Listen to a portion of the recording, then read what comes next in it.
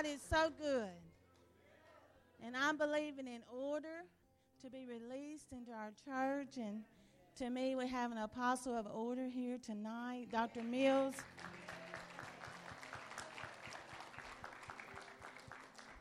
And he has my job to set the spiritual atmosphere. I just want to share a verse with you, Psalm 25:14. We're going to worship. We're going to have a good time in the Lord tonight. Amen. I've been thinking about these words lately, the power of association. The power of association. Hallelujah. Somebody say it matters who I'm associating with.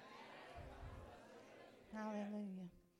Psalm 25:14 says, the secret of the Lord is with them that fear him, and he will show them his covenant.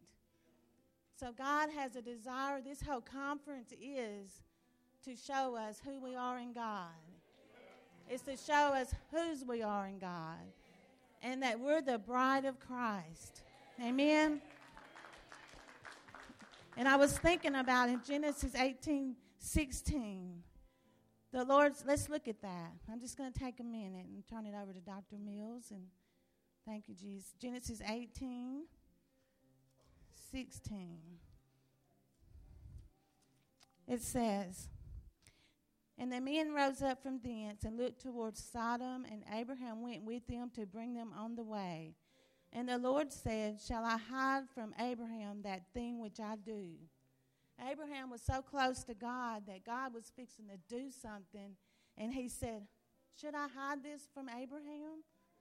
Don't you want to know God like that? That he thinks, should I tell Evangelist Timmy what I'm fixing to do? Wow. Somebody say, that's knowing God. That's the power of association. Hallelujah. Thank you, Jesus. And then we see in the word in Exodus 33:11 that Moses, God spoke to him face to face like he would a friend. So God says that we are partakers of a divine inheritance, and we're accepted in the beloved. So somebody say, I'm associated with God tonight. And we see in the word that he would take Peter and James and John, and he would take them with him and be set apart, that they were associated with the King of Kings and the Lord of Lords. And he set them apart for his divine use. And we see that John, he was the one that loved God and would lay his head on his breast at the Lord's Supper. So there are people that are so close to God.